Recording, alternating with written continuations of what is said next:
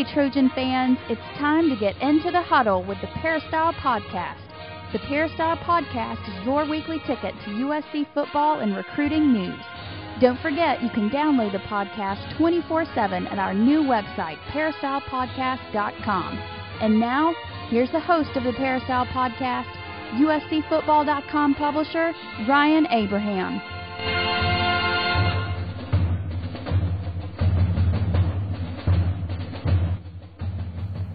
Hello, Trojan fans, and welcome to episode number 254 of the Peristyle Podcast.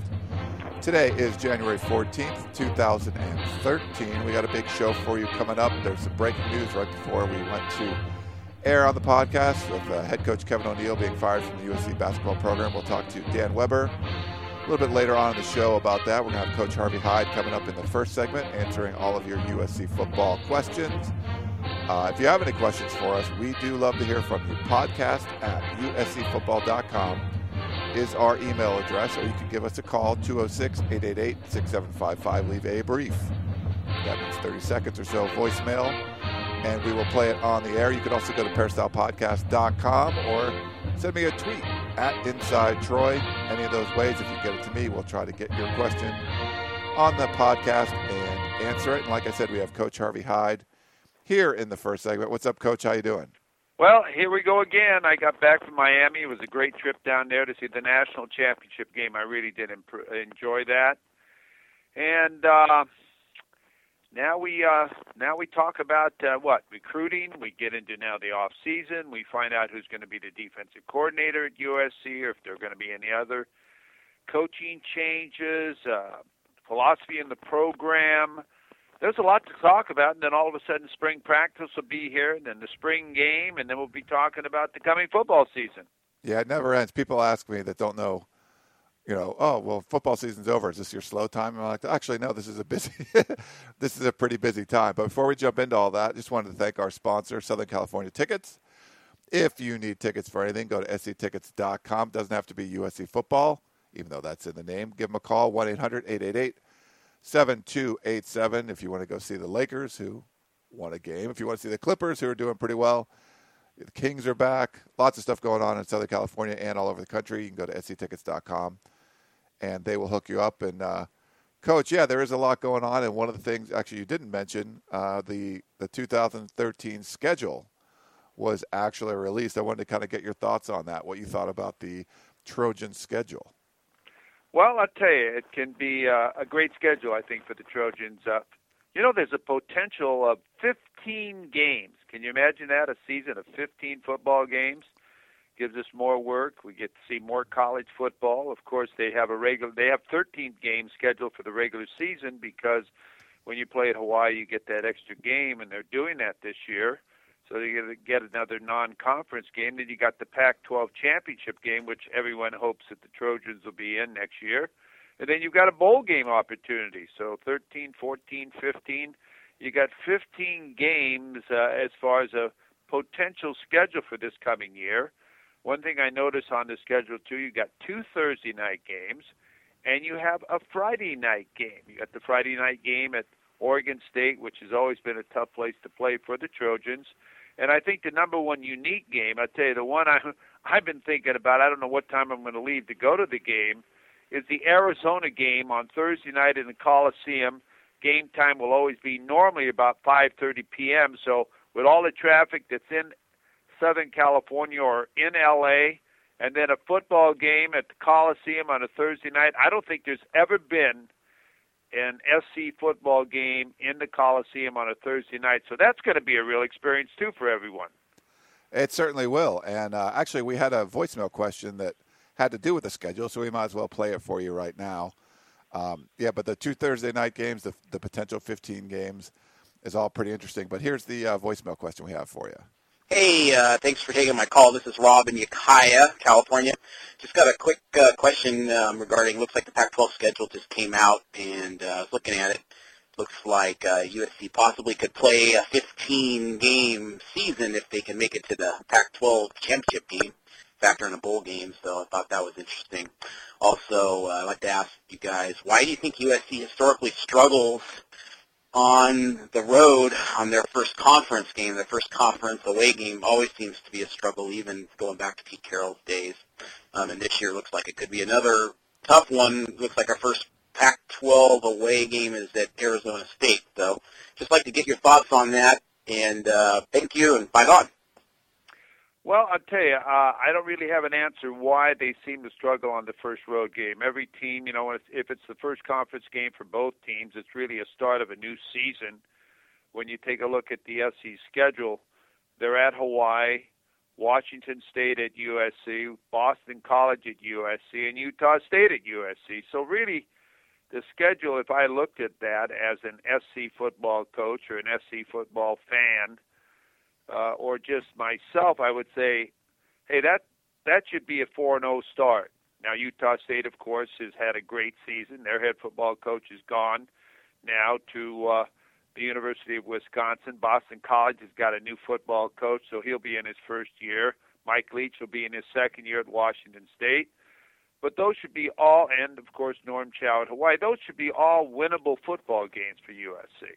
I'm not trying to say that anything is automatic, but if you're going to have a schedule you'd like to open your season with, I would say to get back in the winning way and know what the feeling is and to be able to win, you couldn't ask for more. So I would say the first 4 games are games where the Trojans should be 4-0. Now, I don't want to put them in that same position that last year everybody's talking about, Heisman Trophy winner, undefeated, ranked number 1. No, I'm being realistic looking at that schedule. And if everything goes well and practices are the way they're supposed to be and your team matures to a point of where you're back on track and you got rid of all of the aches and pains and headaches that you've had, you should be 4-0. Now, that road game at Arizona State is going to be a very difficult game again. Arizona State and Graham, he's done a great job there. He's really turned that program around. In fact, if you check the bowl games this past year, he really blistered Navy. I'm not saying Navy is Wisconsin, but I tell you what, he scored, 50 or 60 points in that football game, and his team had fun. So they're having fun down at Arizona State. They have team speed, and they're not just going to accept SC coming in there and thinking they own Tempe. SC has lost their mystique as far as being the intimidating team, and SC is going to have to fight for every victory. So that's going to be a tough game again. I can't predict now on how that game might go, but it's going to be a difficult game. So road games are always difficult, especially in conference play where it means so much. And Arizona State fighting for the same recruits that USC are fighting for.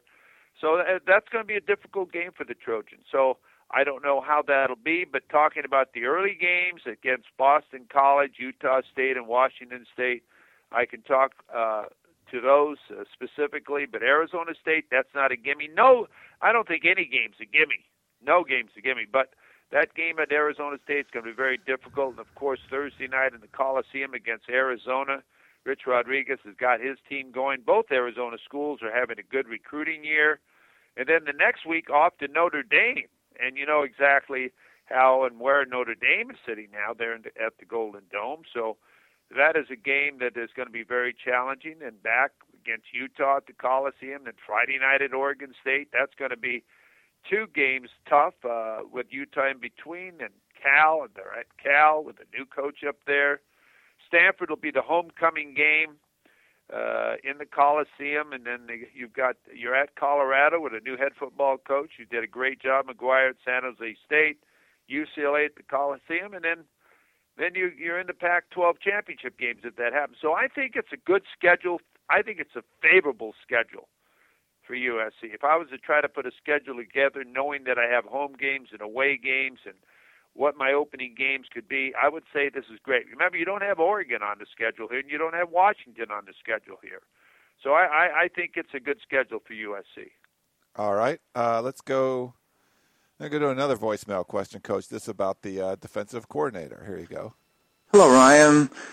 This is Guy, and I hope that Coach Hyde is back from secret assignments, and so that he can answer this question. I don't know if Clancy Pendergast is going to be our defensive coordinator or not. I don't know anything about him, and maybe Coach Hyde can clue us in. And one question I'd like to know is he more inclined towards man or zone coverage for the cornerbacks? That seems to be a very important question. Fight on. Well, thank you very much for your questions. As far as Coach Pendergrass, I got to be completely honest with you. I don't know the man. I don't know the man. I know when he coached at Cal that he had very dominant fronts. The 2 years that they played Oregon, he did one heck of a job of stopping Oregon. Oregon was very fortunate in beating him 1 year, and I think the 1 year, I don't know if he beat him or not before he played them. Did he beat him 1 year, Ryan? I can't remember. No, I think it was very I don't think so, but I think they held him or something. But they kept him always to a low score. Yeah. To a low score. So, I think he's got the clue of what's going on. You hear people talking about he's real good at the spread attack, but people like the pro offensive have success against him. So, you're only as good as your last game. You're only as good as your last play. This, of course, will be Coach Kiffin's choice of who fits in with his staff and who he feels will best accomplish the goals of what they have to face. And what you have to face now in the Pac-12 is spread offenses. Now, with Cal's new offensive coach, he's going to wing the ball all over the field. Everyone is running this hurry-up type of offense now in the Pac-12. UCLA across town is doing it. Everybody, Arizona. So I don't even have to go through that and explain that to you, but you already know. As far as in your secondary, you've got to have great corners to play man defense. So, your personnel sort of dictates what you can play.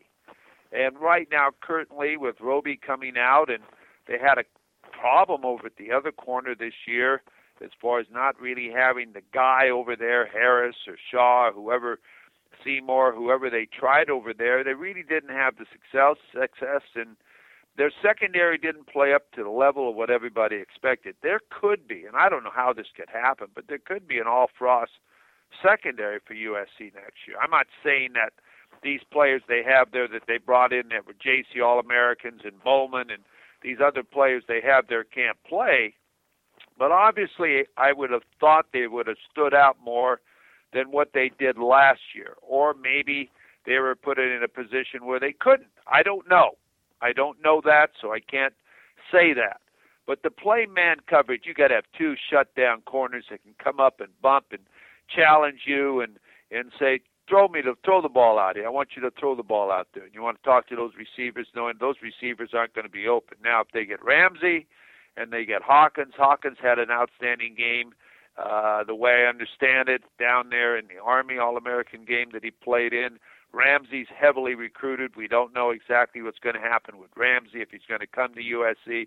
Potentially, maybe you could play some man, but do you want to play man all the time with two freshman corners? Maybe you do, maybe you don't. You might have, I don't know who your safeties are going to be, but you got Craven and McCray coming in, and they're two of the best in the country. Can they start early? Can they win for you early? Can they cover the field? One thing I would look at as far as the safety play, I think SC's got to get better play out of their safeties as far as being center fielders and not be responsible always for filling off tackle or making tackles on the line of scrimmage, but being a combination of both. Both run support plus be the center fielder and help shut down the pass, the deep passes, the passes where people have been able to beat USC, the intermediate passes, the curl routes, things where people have been able to maintain ball control with the short passing game and the deep passing game when they haven't been able to get out and cover the deep middle or the deep outside quarters. So, I don't know what they'll run as far as in the secondary. I don't know what Pendergrass will run.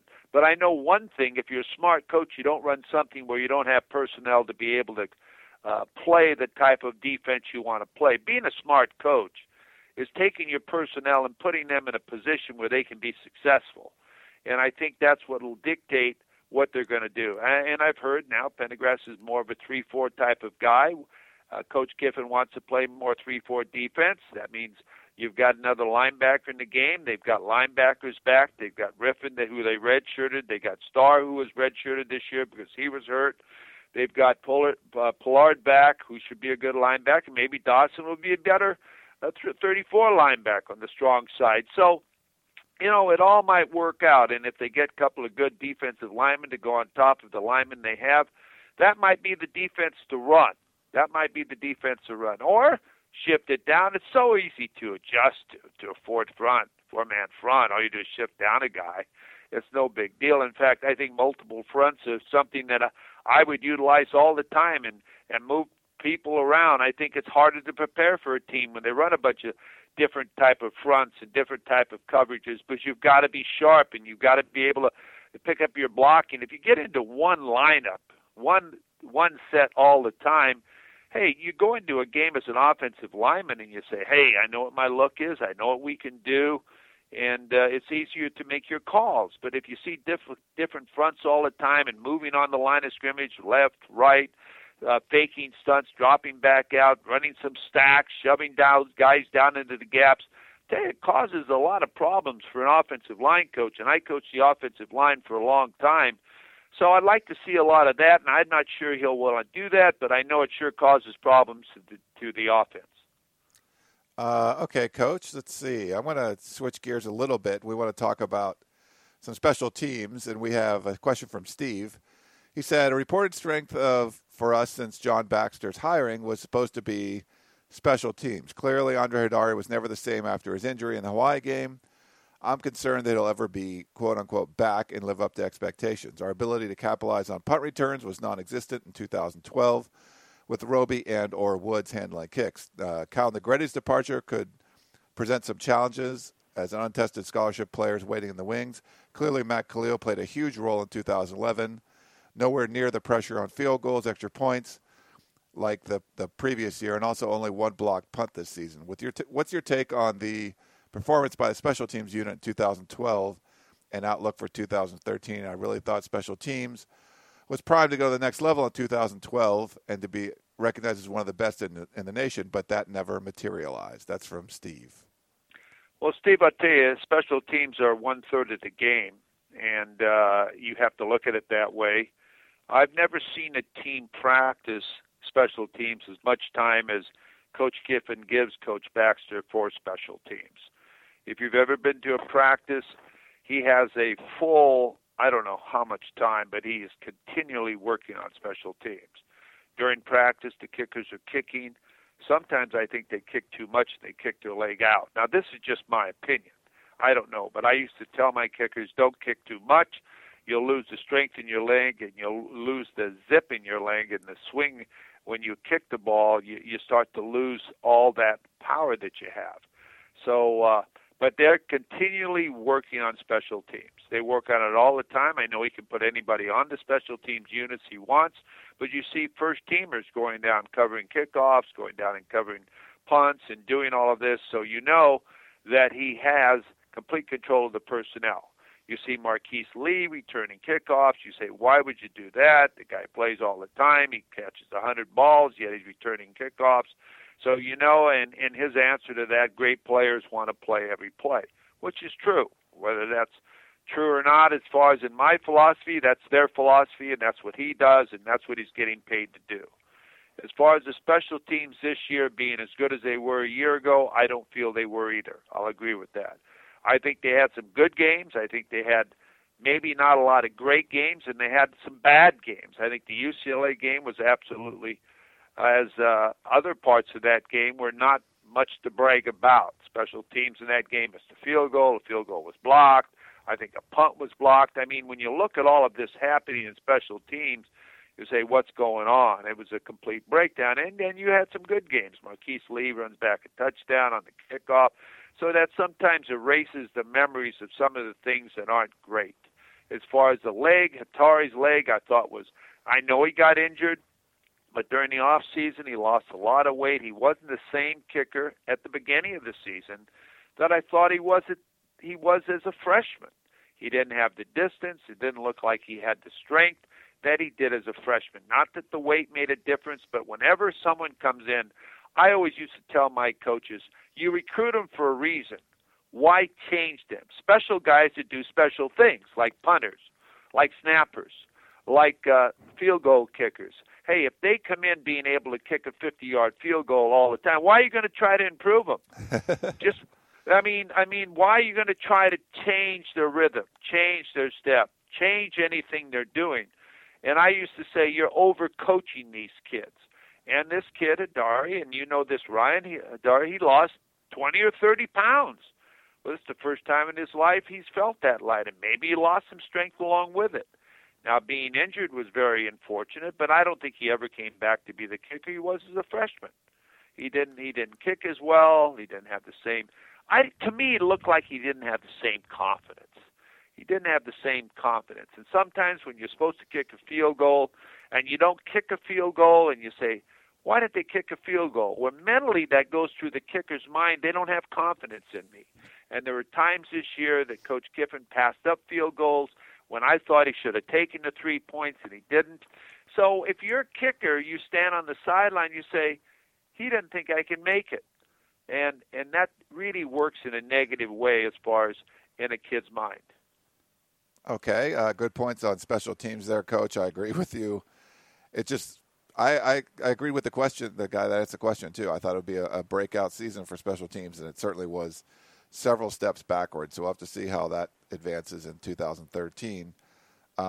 Carl in Kansas City wrote in, and he said, I like the idea of USC having the ability to show different defensive looks, something you just talked about, Coach.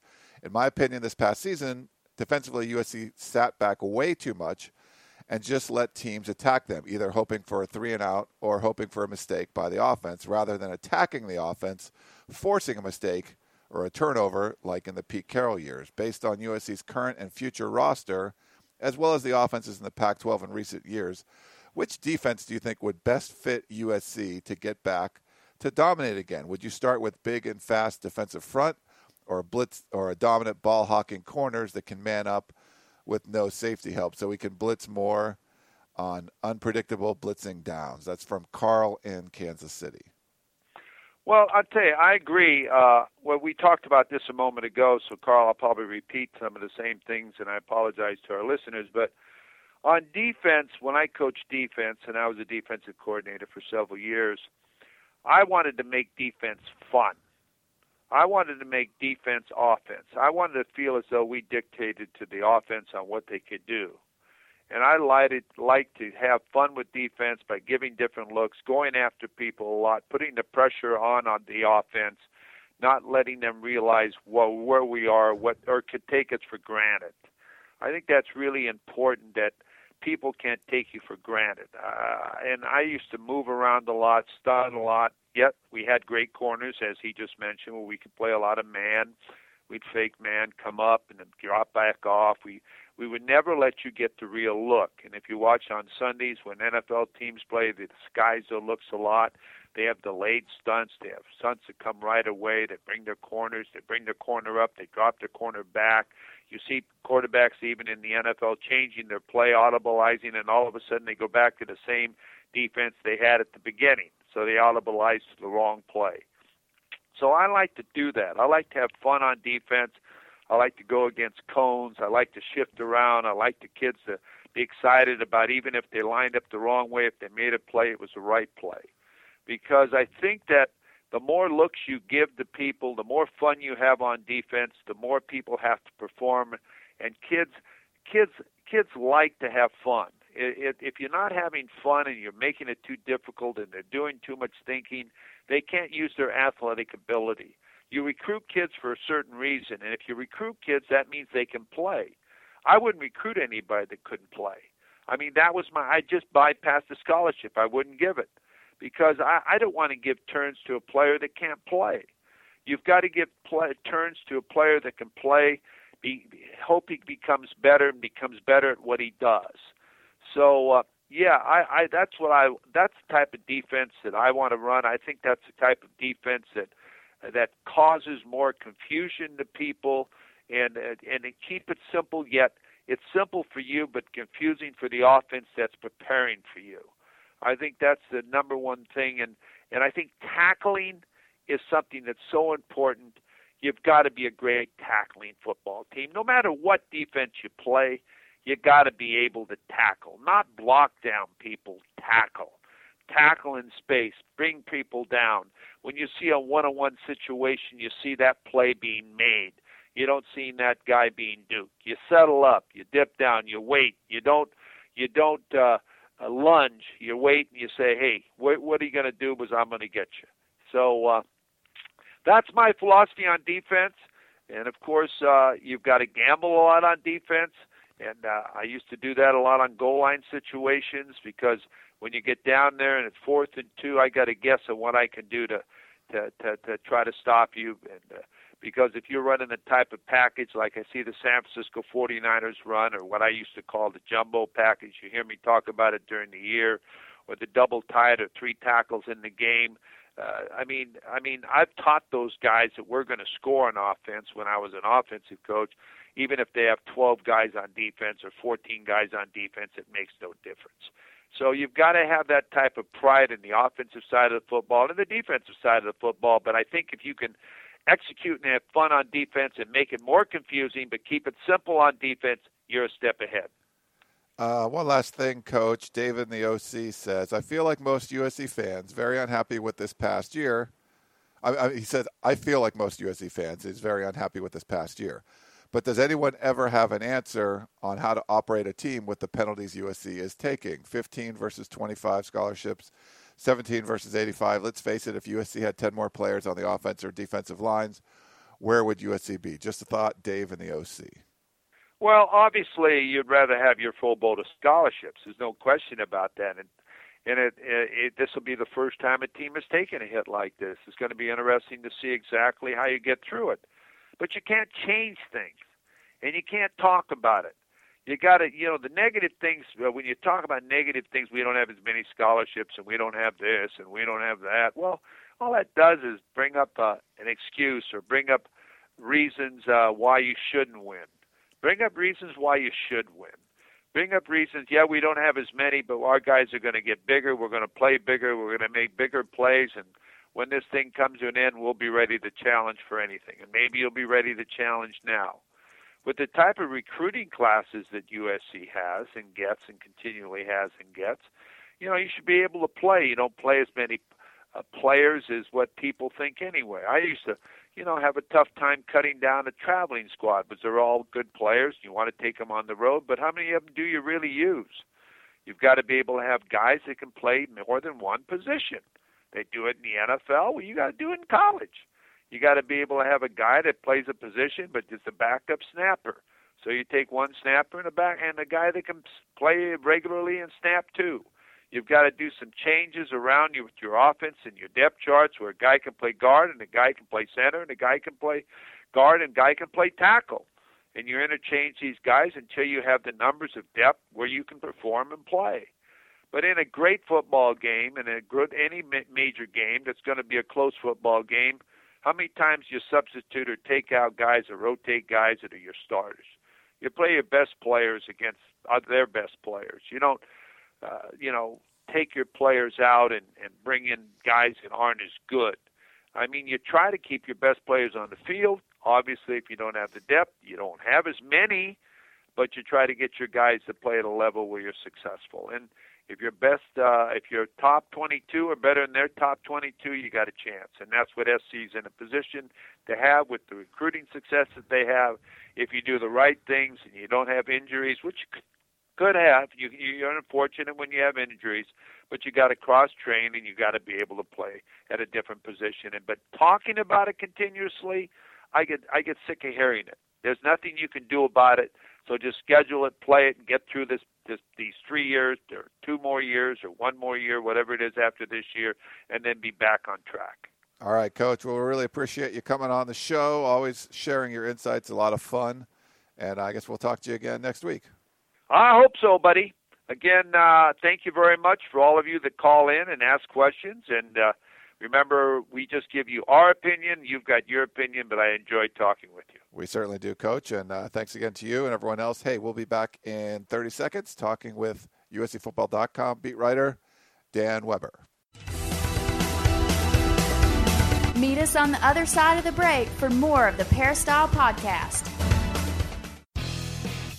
Tickets, tickets, tickets. SC Tickets is your concert, sports, and theater ticket source. We have the tickets you need to any event worldwide. Football tickets are now available. Call SC Tickets now at 1-800-888-7287, 1-800-888-7287. That's 1-800-888-7287. Or visit us on the web at sctickets.com. SC Tickets, concert, sports, and theater. We now return to the Peristyle Podcast and your host, Ryan Abraham. We are back here on the Peristyle Podcast. We got Dan Weber, USCFootball.com beat writer, on the phone, joining us for the show. And just, I guess, a few minutes before we went on to tape the show, we hear that Kevin O'Neill has been fired as USC's men's basketball coach 4 seasons.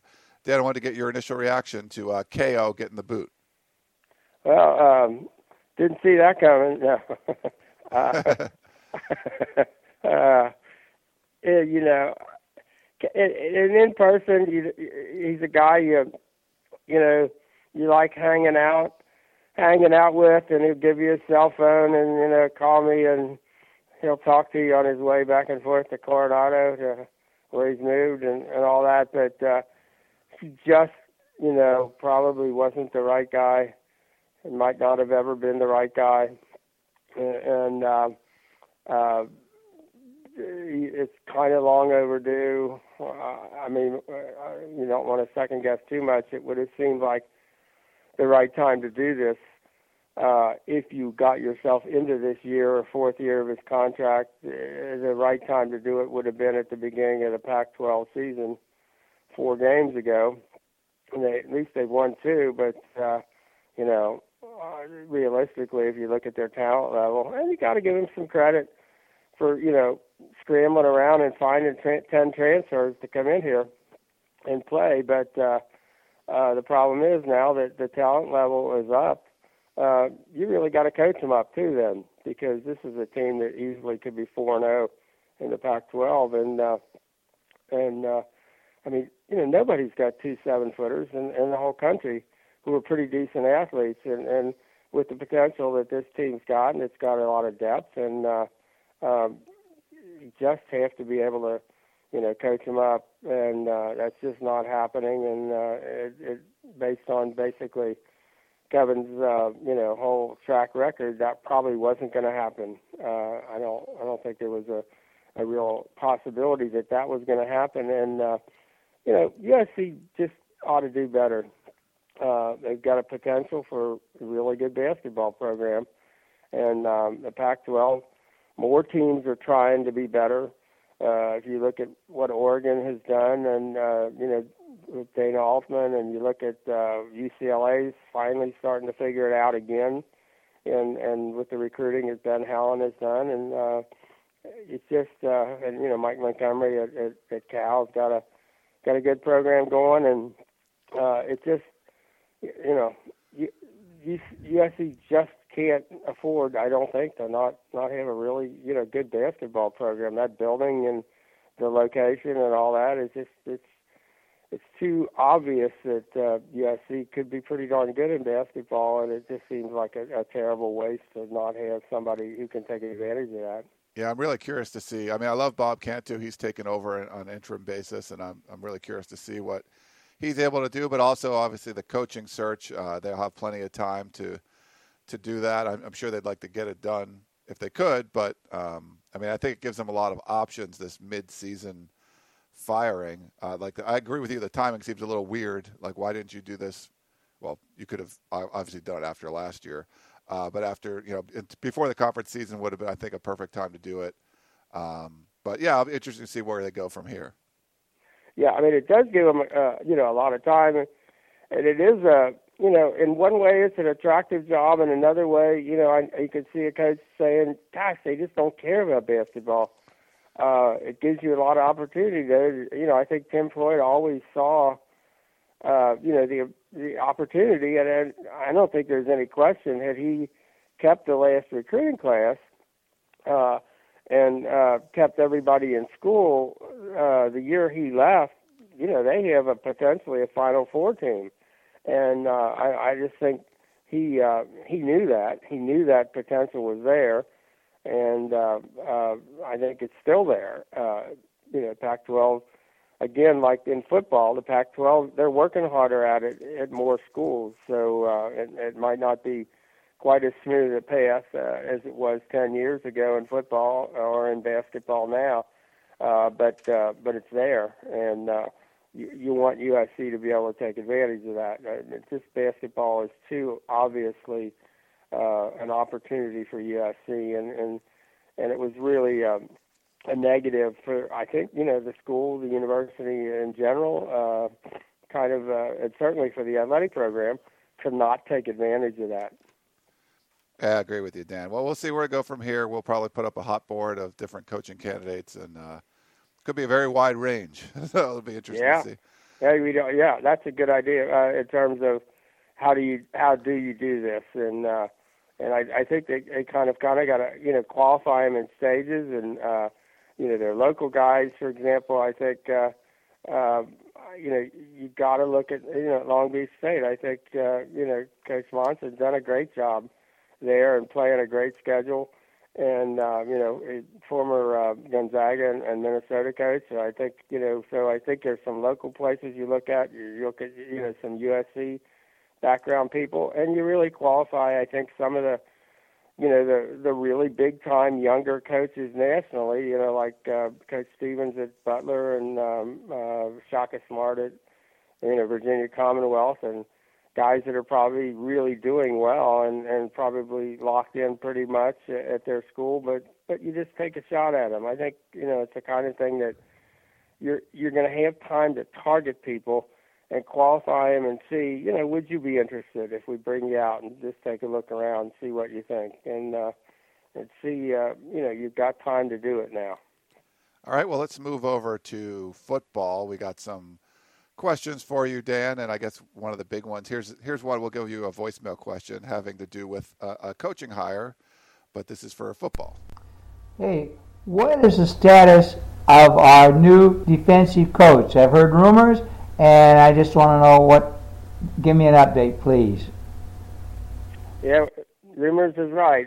I think we've all heard the rumors, and I think it makes sense. The rumors that that we're hearing that it's Clancy Pendergrass. It makes the most sense in terms of hireability. A guy. He's got the NFL background. He's been a defensive coordinator for 6 years, 2 teams in the NFL. One the Arizona Cardinals, went to the Super Bowl with him as the defensive coordinator. He's been the last 3 years in the Pac-12, so that he fits the qualifications I think that Lane was looking for. A guy who's familiar with the Pac-12, coming from Cal. He worked for Lane's mentor, Jeff Tedford. I think there's a comfort level there, and he's available. So that staff was let go. So he's all the things that that USC was looking for. Now again, he may not be. I know that, and it's hard to say. People wouldn't really focus on outside the league Pat Narduzzi, the Michigan State defensive coordinator, or focus on in the league Mark Banker at Oregon State and say, wow, these are the really, really special hires. But when you look at it on paper, there are ways in which you could say Pendergrass, whose teams led the Pac-12 in defense the last 2 years before this year, when they lost most of their defensive talent, that his resume stacks up with anybody's, and because of the variety of places he's been and the number of places he's coached in the NFL, and yet he's still coming directly from college and from the Pac-12 where he's had success. You could say on paper, he's the guy. But that's what we're hearing, and I think it makes sense. So it's one of those rumors that makes a lot of sense, and everything around.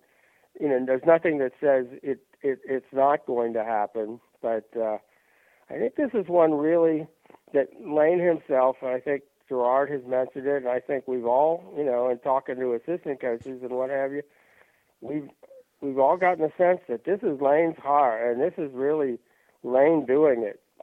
And it's not one of those, shared out in the open, everybody's involved in this, and so, they're going to be talking about it. I think this is really one Lane's doing it himself. So it's not one of those ones that kind of everybody would know kind of what's going on. I think this is one that Lane's got this one, himself that it doesn't look like, and I know people have said, oh, it's probably Monty. Monty's out. I get the sense that this is Lane's baby. He's going to find this one, and this week would be a good time if you're going to, reveal it and get moving on. The players were meeting, with the coaches this morning to get started on winter workouts and what have you. So today, you would suspect that today might be a day we'd find out. And JJB had a follow-up with that. He said, I love your program.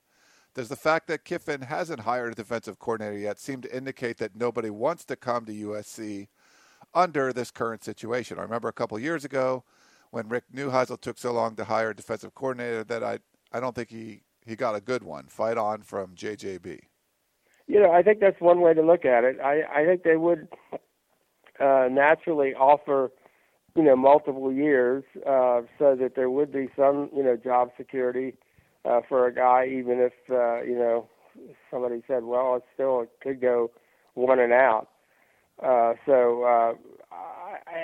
think for somebody, who doesn't have, a job, and you could say, well, I could maybe go over here, but I've got the opportunity to go to USC and really make an impact. I mean, I think because of the nature of the situation, you also have an opportunity to make a bigger name for yourself and make more of an impact and really, it could be a very good career move. So I don't think that that's the decider. I mean, it might be a decider if you're a Pat Narduzzi, for example, and you just missed out on the Cincinnati head coaching job, and you're really a Midwestern guy, and you're really locked in.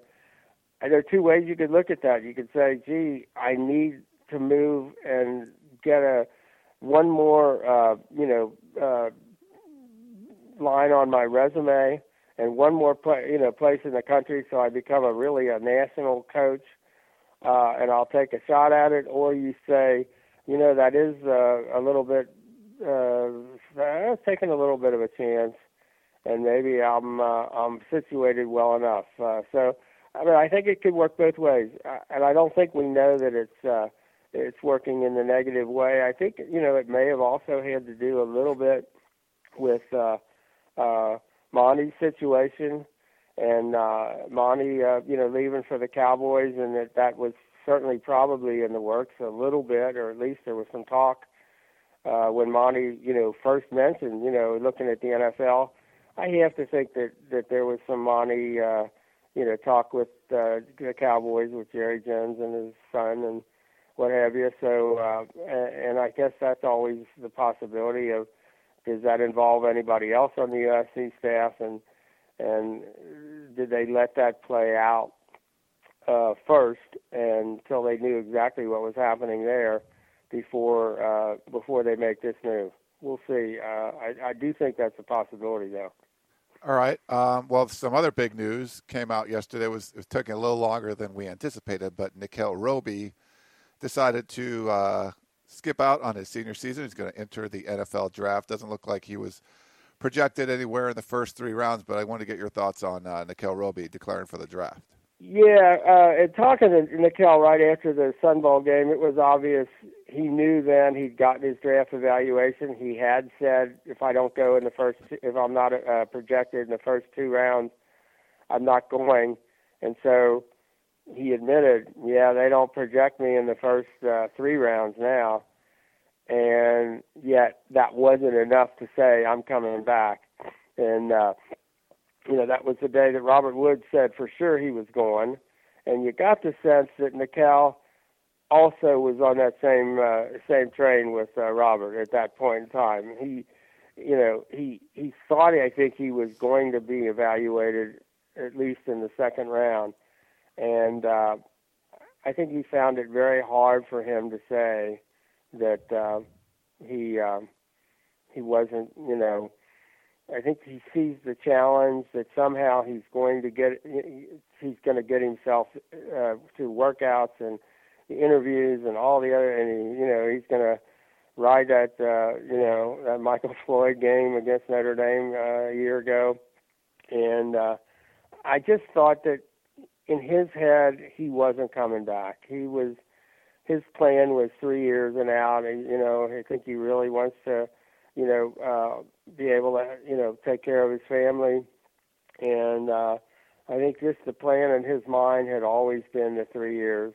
And I think he looked at it and said, I can come back and try to prove that I'm better than that, or I can just try to prove it right now, and get ready for the draft and do all the things I've got to do right now and get ready for the combine, and the fact that he can go to the combine. And I think he's just taking the challenge now. And because there is some uncertainty, he said that knowing the defensive coordinator and what he was going to do might have some impact on him. But as with Robert, who had said, I know if I came back, they'd figure out a way to throw me the ball more. And Nikel, I think, felt like if it comes back, he would get a chance, and he thinks they're going to be more aggressive and allow the corners to really play more man coverage and all of that. I think that he's still, the challenge for him, I think he said it's there now, and I'm going to go ahead. And I don't think I ever had the sense that I felt like he was coming back. I would have been surprised had he made the decision to come back. And I think the longer it went, the more it, I know it's probably hard in a way when you think, gosh, I'm, not quite 5'8", and didn't have the greatest year this year. Again, he didn't get a chance to always because they didn't always throw the ball his way. But just he wasn't coming back. I didn't think. I just didn't think that was in the cards. So especially once Robert, I think if Robert would have decided to come back, I think it might have changed things a little bit. But I just think it was once Robert went.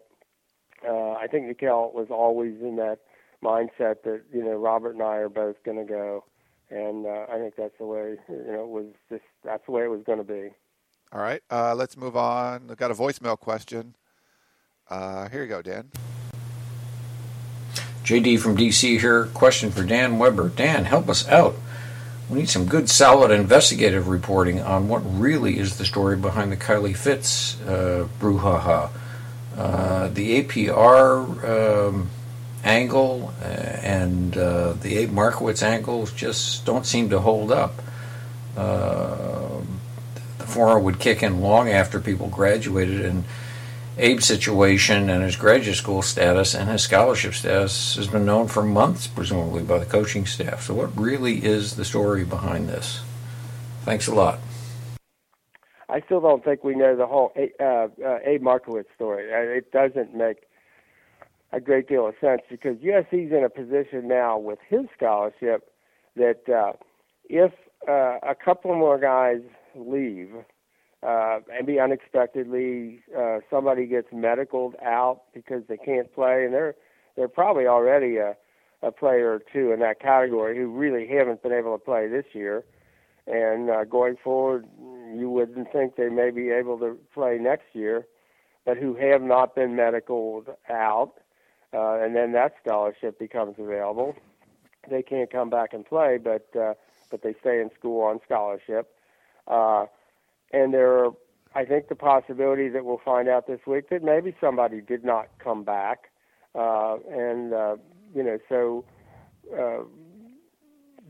those scholarships then open up next year. Now, Abe's on scholarship technically through this whole year, through the summer. And when those scholarships, if USC, for example, has two kids that, one medicals and one, academically doesn't make it, those are, say, and there are 2 of the 75 scholarships, and there are 2 more, let's say, than 1 or 2 more than you have the need for with the 17 players coming in. Now, I think one of the numbers we've gotten is that it looks like there could be 13 or so. This is a small graduating class, so 13 or so leaving with 17 arriving, counting the early entries. So they still may need to open up a scholarship or 2.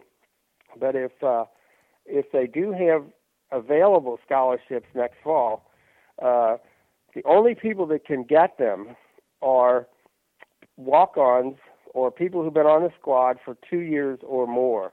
The NCAA would regard any other distribution of those scholarships as a new scholarship, and that would take USC above the 17 that they're allowed to award between the 15 they're allowed and the 2 early entries that they're still allowed to give from last year.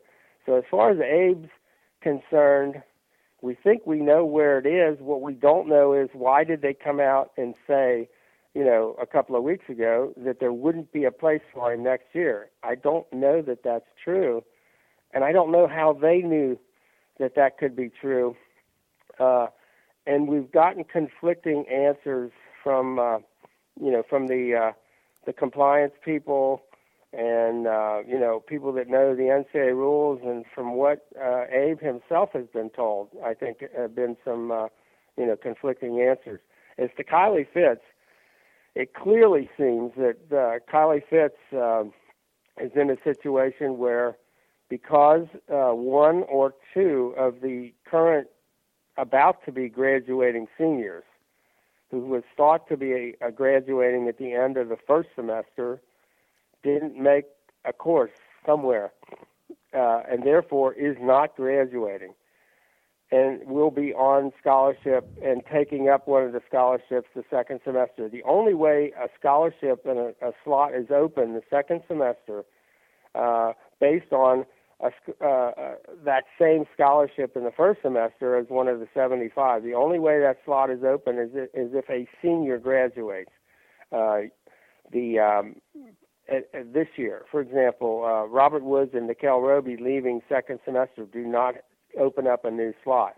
But if Kyle Negretti, for example, who was telling me that, I'm graduating and my scholarship's going to be available for somebody, then there's a scholarship available. And I think they thought they had they had enough scholarships for the 7 early entry kids. Well, they knew they had enough for the 6. And when Leon McQuaid, the third, decided at the Army Bowl that he was coming, that made it 7. And it looks like they only had 6 slots. Therefore, I think the decision was, the person with the, the broken wrist and the nearby guy at a position maybe not quite as much of need. If somebody has to go or somebody has to not start until June, that probably would be the guy most likely to do that. And I know it probably disappointed the heck out of Kylie Fitz. And I know it disappointed the heck out of the coaches whenever, they could not have been more, sorry to, the whole situation without, getting into any specifics. And it's not one of those things they can even talk about in terms of specifics. But it's one of those, really, really sad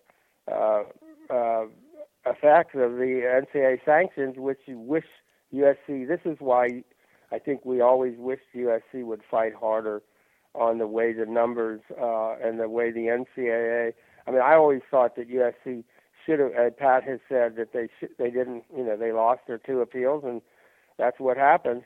I always thought they should have gone back and fought over the numbers and the way the penalties are administered to USC in terms of the 15 early entries and the 75 total and the free agency. They immediately allowed and lost 6 players originally, which I thought should have been added to the totals, and USC shouldn't have, because that in effect was 36 scholarship penalty. And I thought USC should have gone back and asked for clarification. and for situations where they were guaranteed to be under the 75. I think USC should have said, we should have the ability, whenever we're going to go under 75, to get a waiver from the NCAA so that we don't go under the 75 in particular situations. And if you've got a kid, for example, a senior, who's taking one class, I think and that's denying a kid a chance to start early, who academically has done all the things to do that. I think USC should have had the ability to go to the NCAA and request a waiver.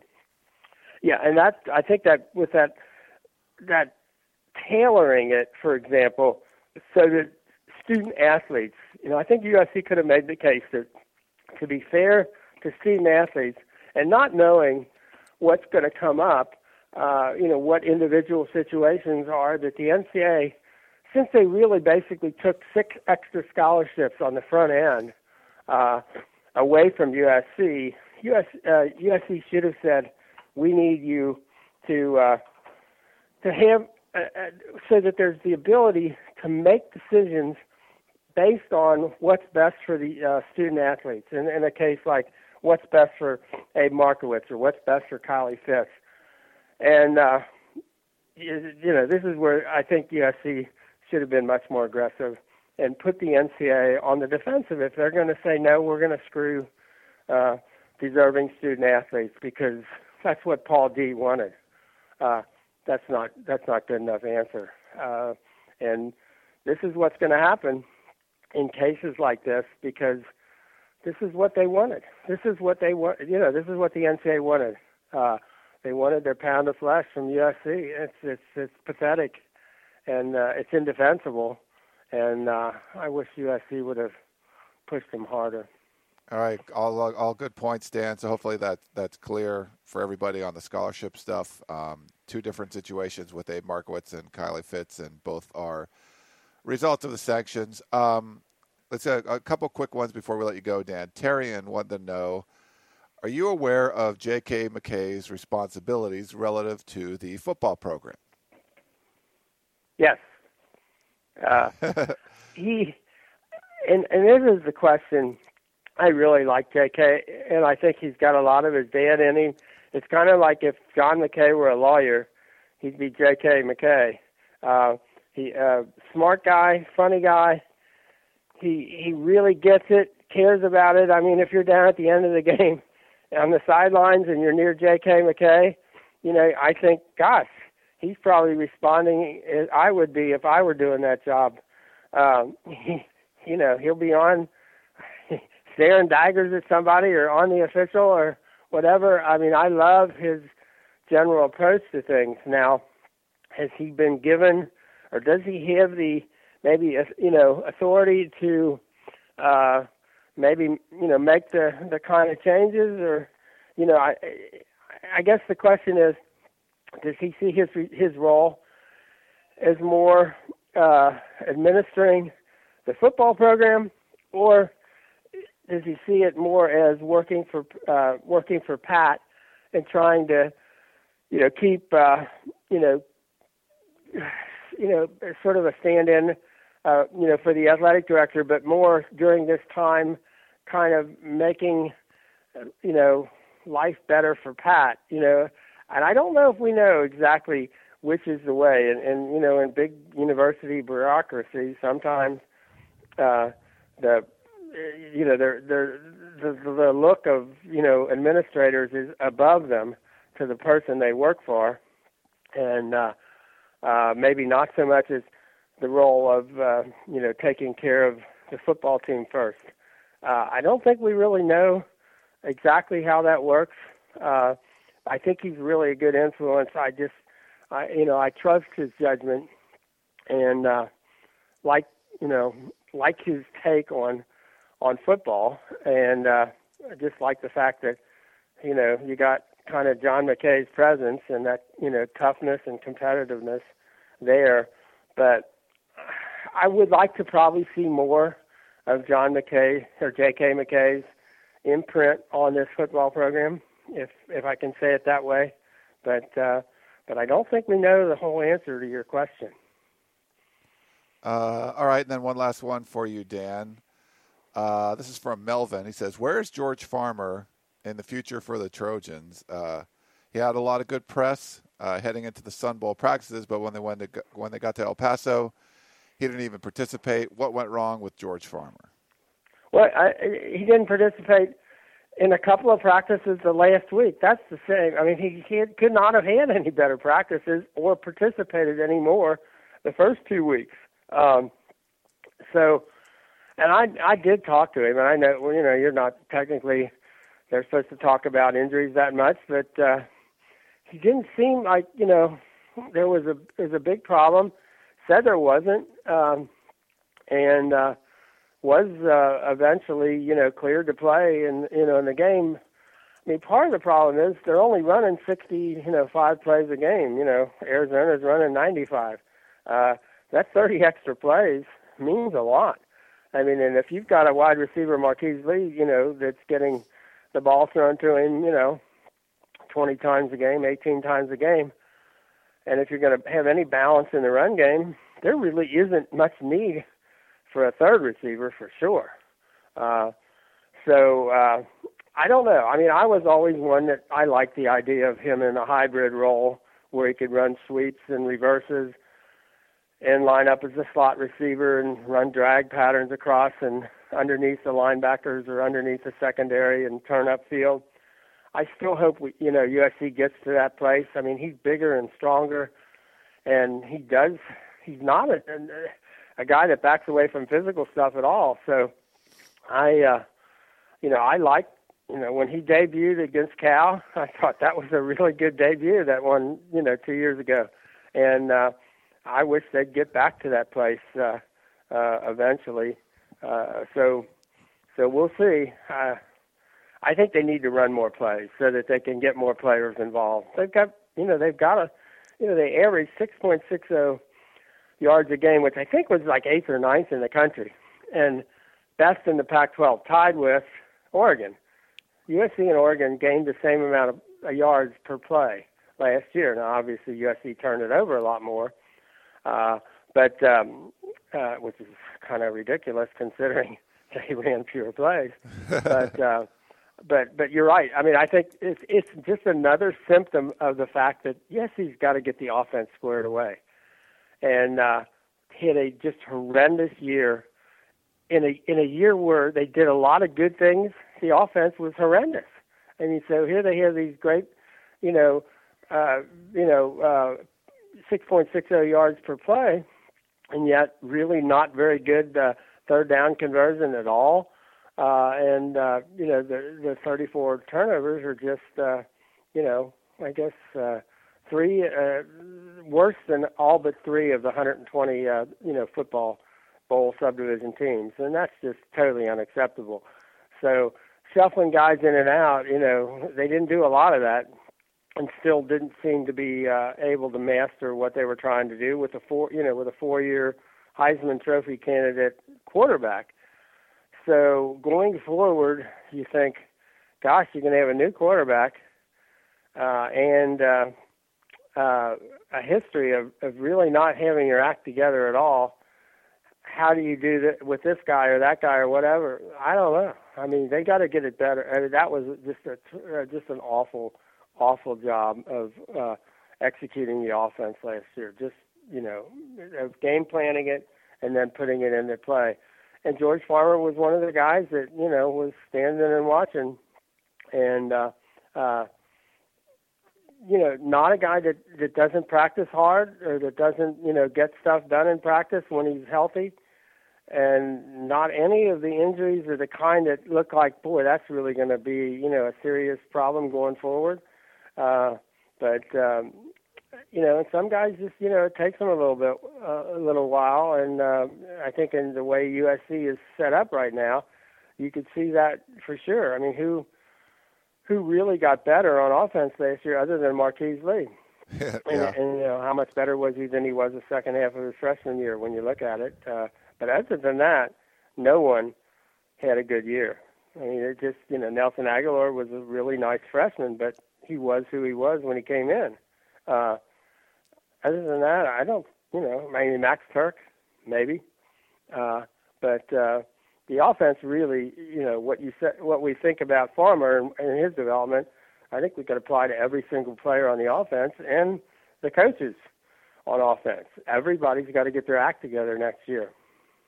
I agree with you, Dan. All right. Well, I know we got to let you run. We're going to get Coach. I'm sorry. We're going to let you run because you got something going on with your wife over there. But we'll let you get back to that. And thanks very much for coming on the show. We'll talk to you again next week.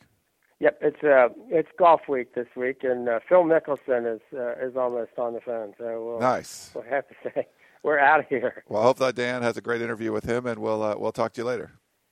Thanks, Ryan. All right. See ya. Thanks, Dan. Everyone else, thank you very much for tuning into the Peristyle Podcast. We'll talk to you all next week.